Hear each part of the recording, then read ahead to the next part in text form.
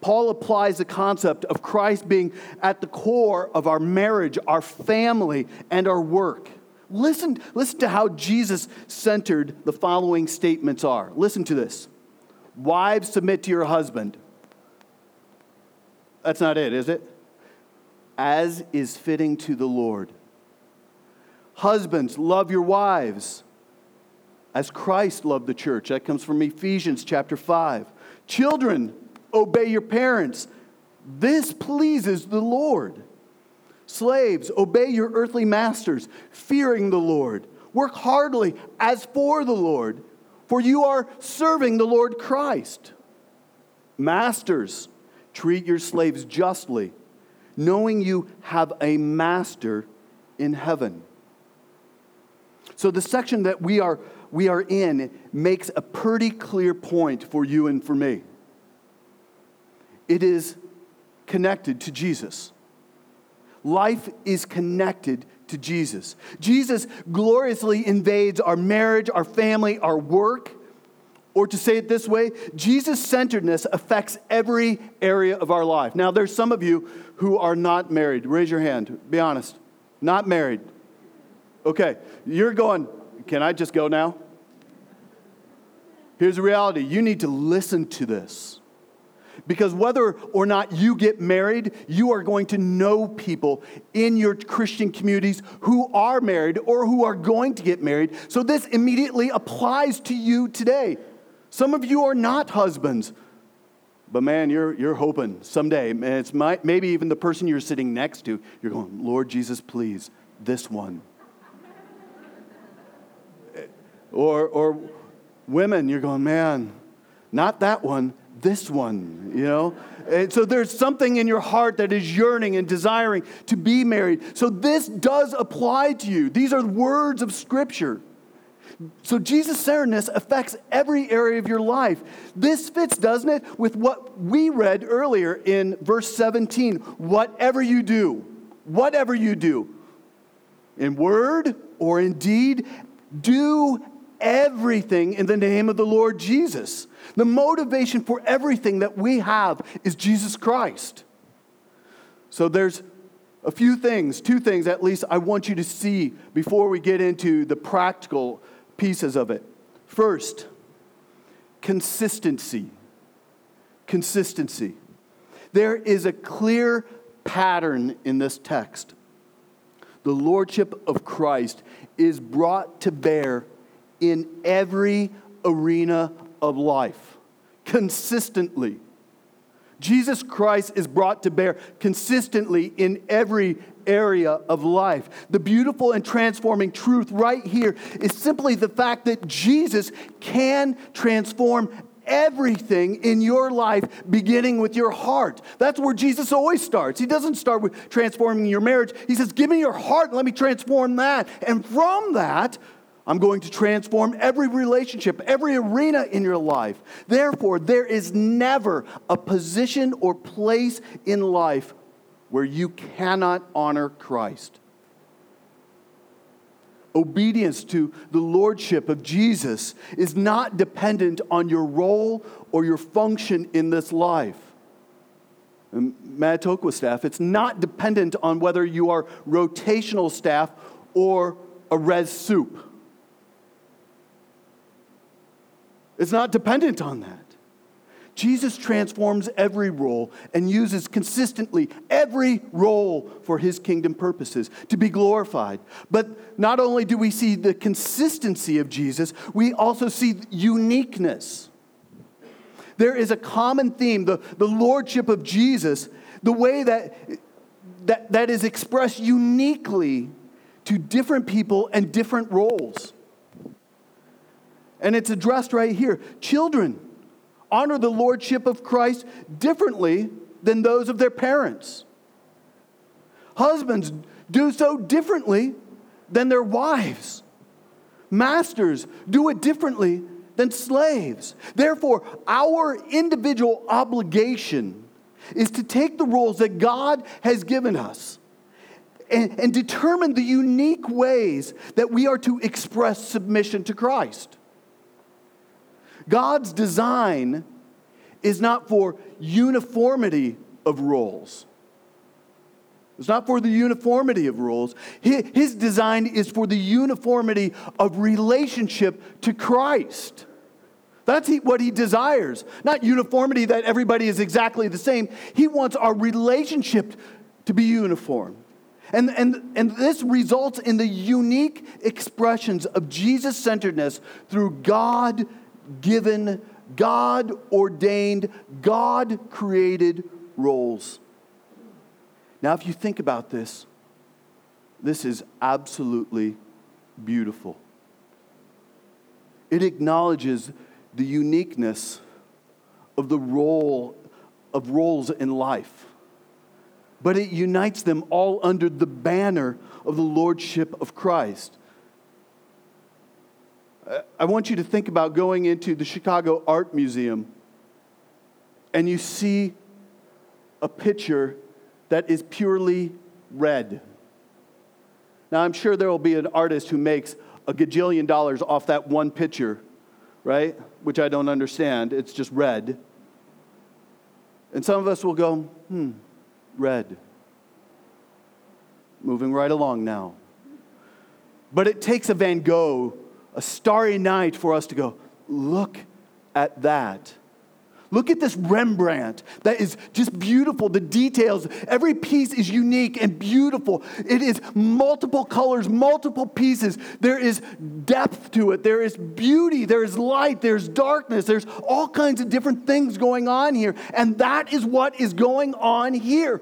All those pieces are needed to make a beautiful display of God's glory. Wives, husbands, children, fathers, slaves, masters, all have different roles, different responsibilities, but they are all united under the centrality of Jesus Christ. That's what's going on. And to make it all work, we are given the Holy Spirit, praise be to God, and the command to walk by the Spirit. And why is this important?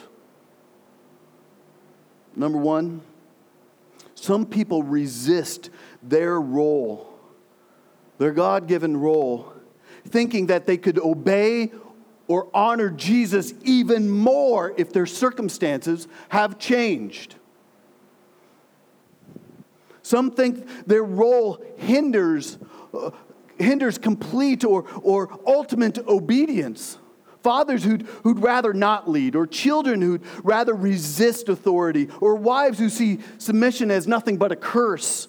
Employees who think that they know how to do their boss's job even better, or employers who try to disconnect the lordship of Christ over their daily business operations. But Jesus calls us to embrace our roles and transform them for the glory of God.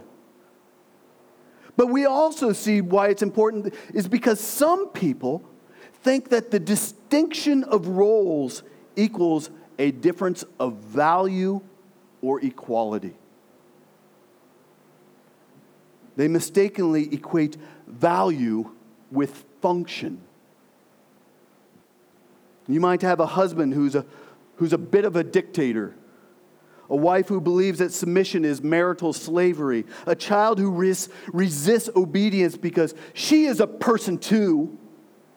I've never said that, but I may have heard it. An employee who views herself as less valuable than those who are on her team. Or a boss who treats employees with disdain. And Jesus takes each of those roles and gives them new value, new meaning, and new purpose. But Jesus does something even more here. He personally provides an example with his own life. He says, look at me.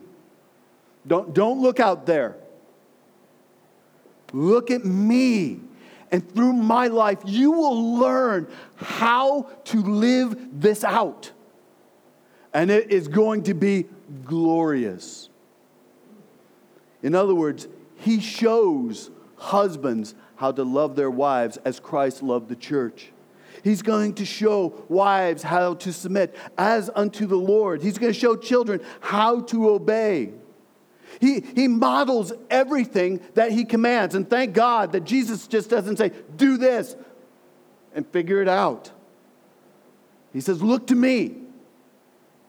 Come to me, and I will show you. So every role finds its meaning, its example, and its motivation in the person and work of Jesus Christ. That's how it's done. So having a big picture of the consistency and the uniqueness in place, I want us to look this morning at just two expressions of this in children and in men. Verses 18 through 21 describe roles within a family structure. And I'd like to look at these in a bit different order than what you find in Scripture. We're going to look at children and husbands today. And next week we're going to look at wives and slaves and masters. Although it's not the order of the text, that grouping will be helpful because there are some, I'm going to say hermeneutical, some interpretive challenges that are found here, specifically related to the Scripture about slaves and women that I want to talk about extensively next week. So today I'm going to confine my ideas to just what does it mean to be a Christ-centered husband and a Christ-centered child. God has given us each of these roles, and in these roles, He wants us to express the centrality of Jesus. So for children, that equals obedience, and for men, that means being a gentle and loving, having a gentle and loving approach to life. Let's start off with obedient children. Isaac, listen carefully. Children, that's my son, by the way. Children are instructed, commanded. It's in the imperative, which means you must do this. Children are instructed, obey their parents in what? Help me, you can talk back just so you know. Children are to obey their parents in everything. Right, Lorenz? Obey their parents in everything. That's right. For this pleases the Lord. This pleases the Lord. So note that there are two key words here. Obey and please. The word to please means that something is enjoyable. It is acceptable. And this is something which makes someone happy. Obedient children make the heart of God filled with joy. And it also makes parents filled with joy, right? But primarily the focus is here, it pleases the Lord.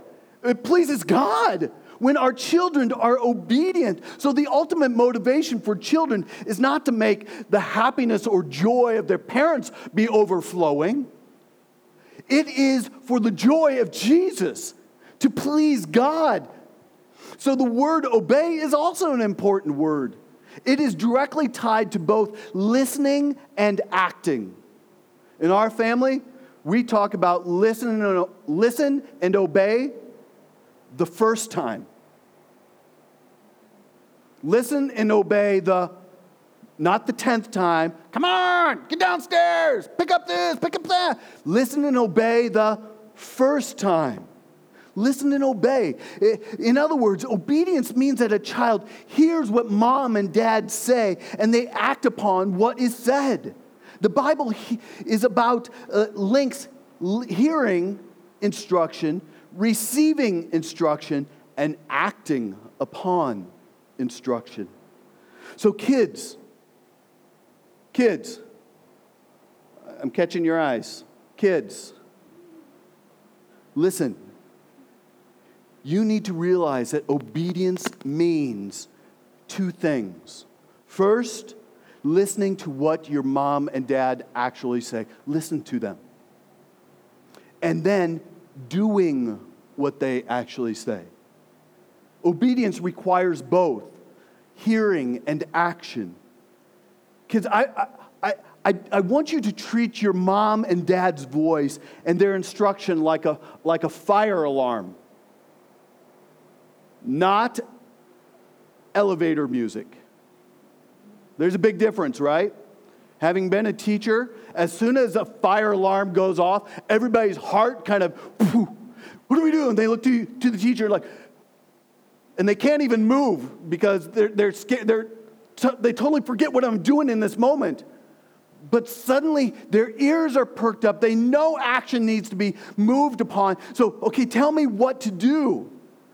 Elevator, on the other hand, is soothing or annoying, right? Sometimes it's even like the Charlie Brown teacher. Wah, wah, wah, wah, wah, wah, wah, wah. And Charlie's just going, right? Some of you view your parents' voices as Charlie Brown or elevator music. But a fire alarm is designed to move you towards action, towards safety, towards wholeness.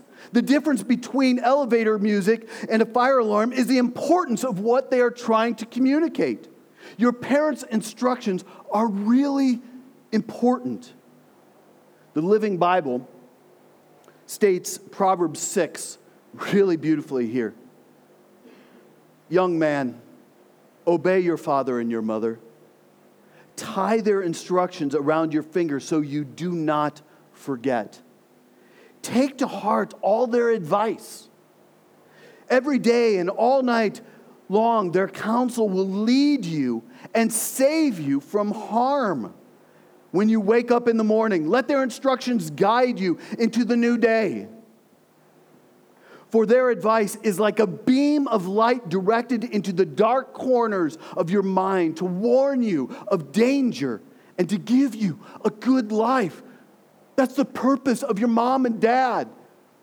Godly parents are to direct you, to lead you, and they are there for your good. I also want you to realize that being an obedient child communicates something incredibly powerful about you and your parents and about Jesus. In a world that is rampant and going crazy with disrespect, disobedience, and outright rebellion, children who obey their parents send a powerful message to the world. Now, I know very well that my children are far from perfect. They're close. 1 out of 365 days. But I cannot tell you how many times it has been a pleasure for Laura and me to sit in a restaurant with our children and have the server say, "Your kids listen so well, and they sit so nice. They listen to what you say." And for part of me goes, that is a reflection of obedient children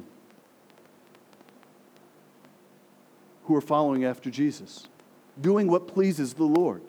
Here's the reality, though. I've just got done talking to kids. You, the rest of us, are all children. We are children of who? The Lord, the Father, right? We are all children. So when He gives instructions, it is for our good. When He speaks, we say, "Yes, Lord, here I am. Where do you want me to go? What do you want me to do? What does your word say? Therefore, Lord, you have given me these words. Tell me what to do. I will be obedient."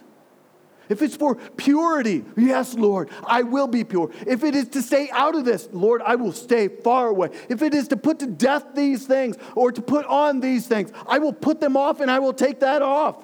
I will do whatever you say, for you are my Father, and you know what is best for me.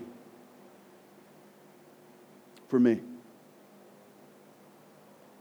To balance this also out, I got to speak to parents. You need to communicate that your words are important. Counselors, this is going to be true for you too. You've got to communicate that your words are actually important, that they carry weight. We call it gravitas. There's weightiness to your words. So if you're a long talker, some of you in orientation know who the long talkers are. They don't ever shut up. And so when they finally have something important to say, you go, "Oh, did you say something?" minimize our words and make sure our words actually have weight. We've got to be balanced out here, but we've got to be careful about repeating ourselves 100 different times or counting 1. I'm almost at a 2. 3, 2.5. 3. Or multiple threats time and time again. Or I'm going to send you to the timeout chair. Whatever that is. Doing those things multiple times before actually asking them to obey, which is pleasing to the Lord. Eventually, your child will learn that they really don't need to heed your words until you are serious or just plain angry. And then they move out of fear of retribution and punishment. Train your child to listen to the value of your words. Children, listen and obey. It's a way to honor Jesus. But now looking at verses 19 and 21, looking at loving and gentle men. In verses 18 and 21, we see men are addressed as both husbands and fathers. While these roles are different, there is something consistent between them, and it is called servant leadership. Servant leadership. A godly husband and a father is a gentle giant of a man. The strength of his person and his position become a platform from which he dispenses his love and he dispenses his gentleness. First, it's important to understand that the nature of a man's position, understand the position of a man's position in his home. The Bible calls men to a role of headship in the home. And that's, for in our culture, our day, and our time, that's kind of a scary kind of phrase, right? Headship. I know what that means. Whoopsh. But that's not what it is. You look at 1 Corinthians 11, but I want you to understand that the head of every man is who? Christ. Head of every man is Christ, and the head of a wife is her husband, and the head of Christ is God.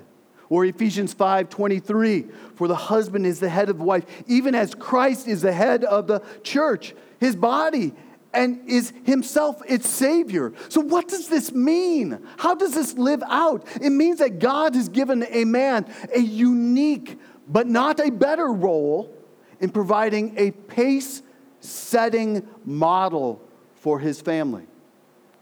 A man has been given the primary responsibility for leading the home. Now understand that that does not mean the sole responsibility of leading the home. It means that a man has been given a call from God to be the initiator of the home.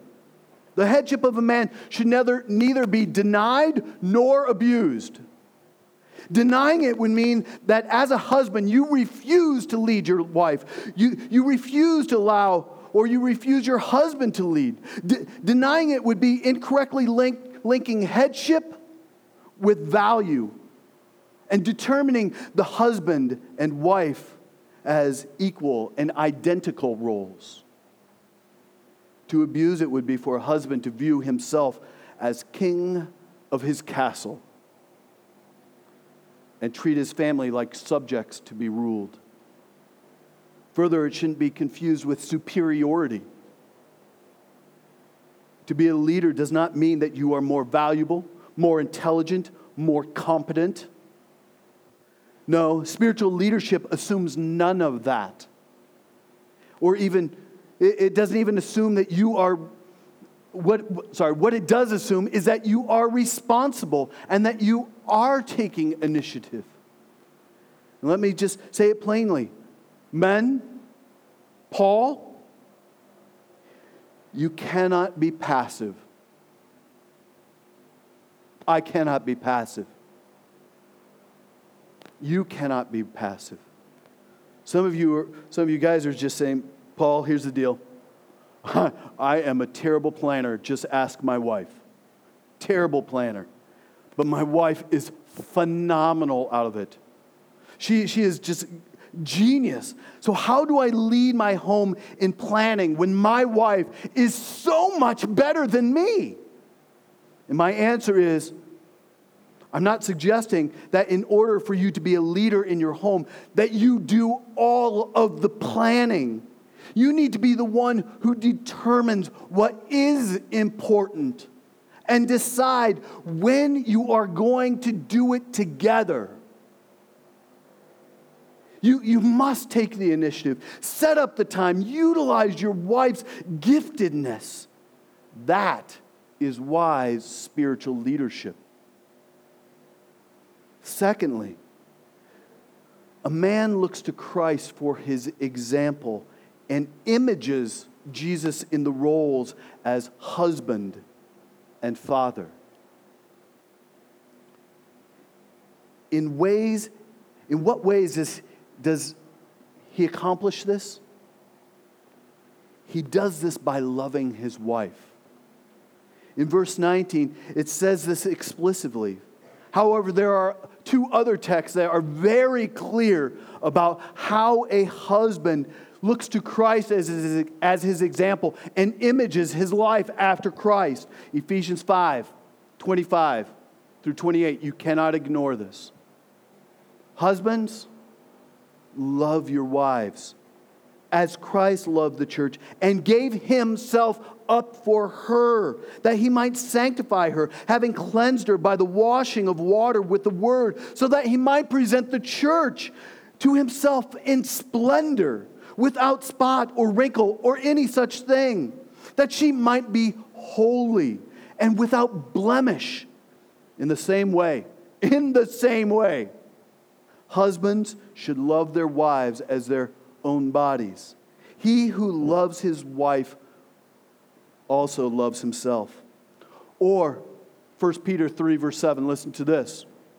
Likewise, husbands, love your wives in an understanding way, showing honor to the woman as the weaker vessel, since they are heirs with you of the grace of life, so that your prayers may not be hindered.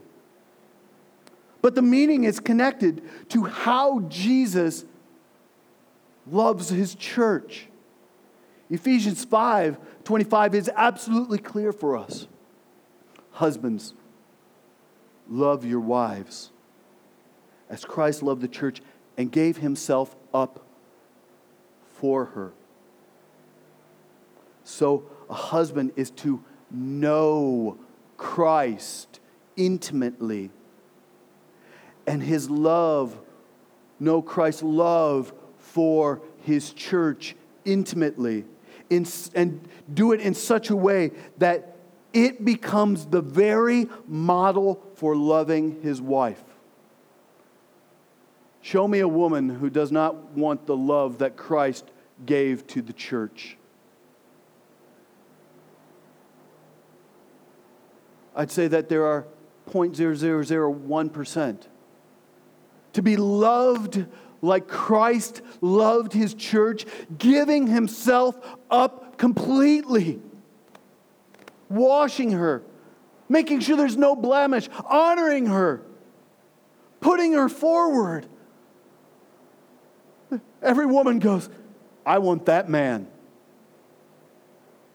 I want that man who loves me and honors me and washes me with the word, who disciples me and puts me up and says, look at this beautiful bride. There is something deeply beautiful, deeply spiritual about a gentle and understanding man. His understanding of his wife is directly tied to his own spiritual life. And therefore, that's why we got the statement in 1 Peter chapter 3. So that your prayers may not be hindered. It's stunning to me to think that God is not interested in answering the prayers of a man who is not interested in understanding and honoring and loving his wife. It's almost as if God is saying, listen, I know you're praying down there, but don't throw another word up to me. Don't throw up another prayer, another petition, another praise, another request until you learn how to love your wife. She is a gift to you. Once you get that, your prayers will be unhindered. So at the heart of this idea of loving one's wife is a deep-seated commitment to sacrificial and servant leadership, a commitment to be like Jesus Christ himself. And this shows up in different ways. A deep, vibrant, spiritually committed man. It shows up in a willingness to lead his family spiritually.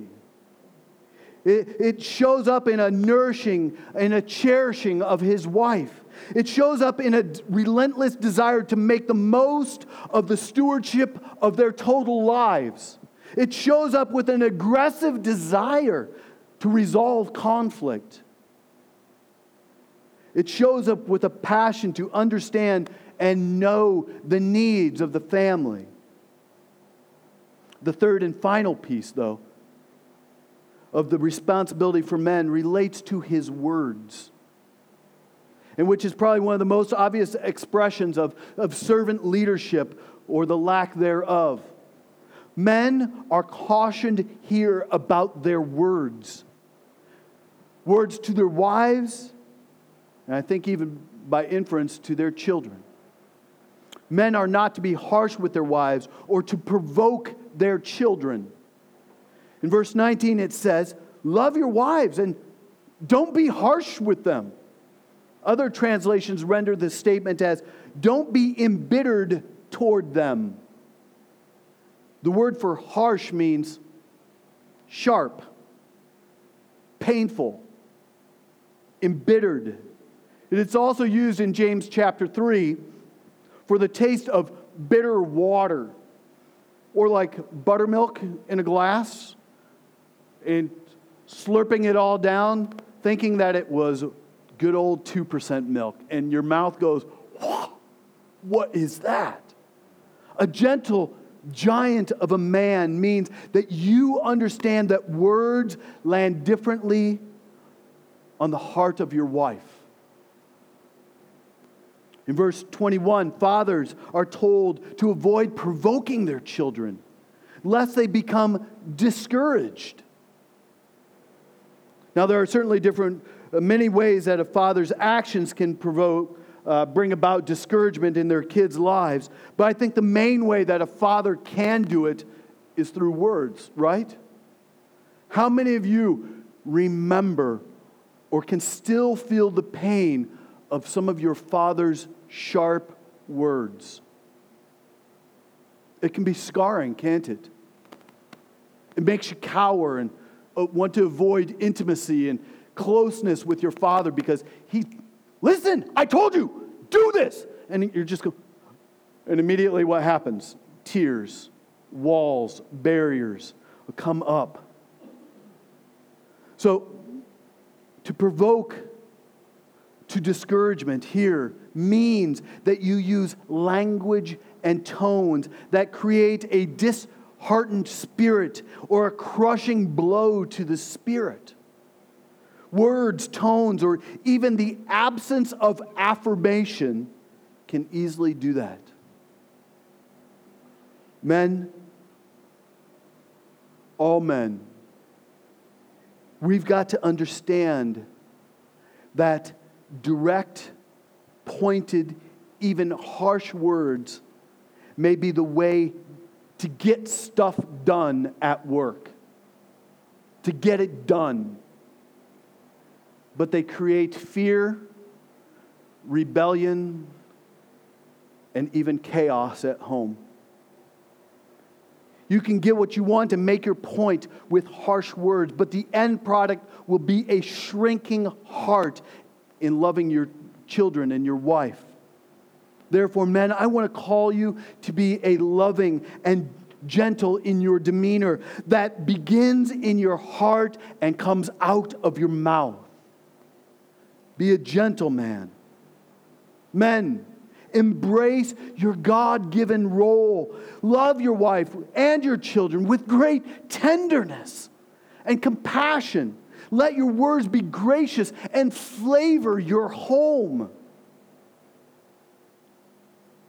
Think about how that Manitoqua staff, how that could impact your summer ministry. Where the men are gentle giants, not lording over, but using their words to call towards obedience in a way that pleases the Lord, where children are affirmed and cared for. Your co-workers, the women that you work with, are feeling honored and not despised in a subclass of person, but they're valued, important.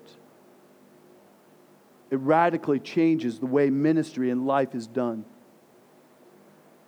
Ultimately, we see here that everything is connected to Jesus. Everything. And I find it stunning that everything that we talked about this morning, from the overview to the specifics regarding children or men, I find it stunning that Jesus became the ultimate pace setter for us. Being obedient children or loving and gentle men flow out of an understanding of what Jesus is like.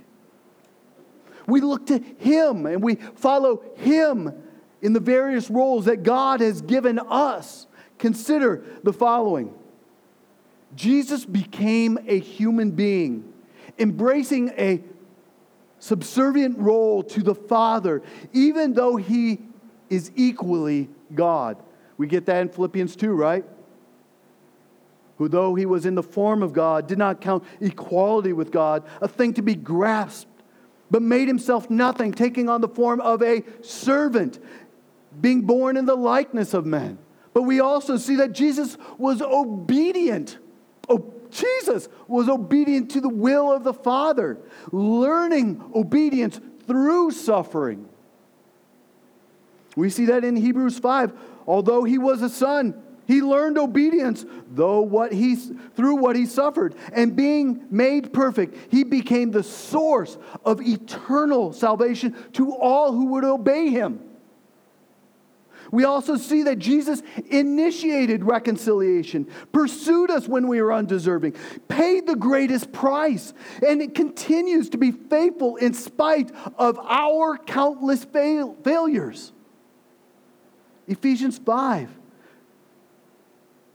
Christ loved the church and gave Himself up for her, nourishes and cherishes it, just as Christ does for the church. So headship and loving my wife can combine into this beautiful, powerful motivation to do what's right. Obedience to parents finds its source and strength in a desire and a motivation to please the Lord first and foremost. A Jesus-centered home. A Jesus-centered home is filled with people with different roles. But the unifying commitment is to honor the lordship of Christ. Children, you do that through obedience. Men, we do it through intentional servant leadership. All of us, children, husbands, next week, wives and slaves and masters, we are all called to ultimately be like Jesus. Amen? Let's pray.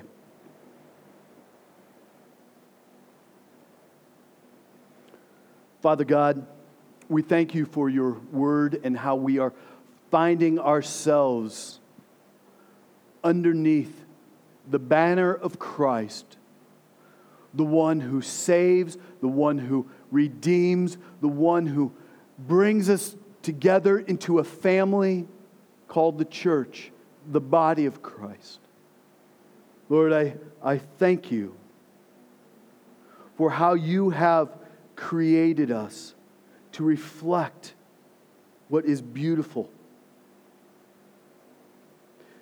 And Lord, as we come to the Lord's Supper, I ask that we will come with right hearts.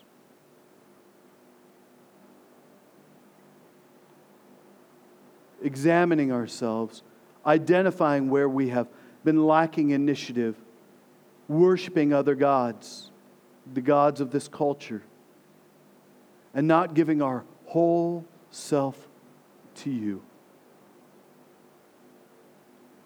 So, Father, take these words, plant them in our hearts, and may they grow to be oaks of righteousness. This we pray in Jesus' name. Amen.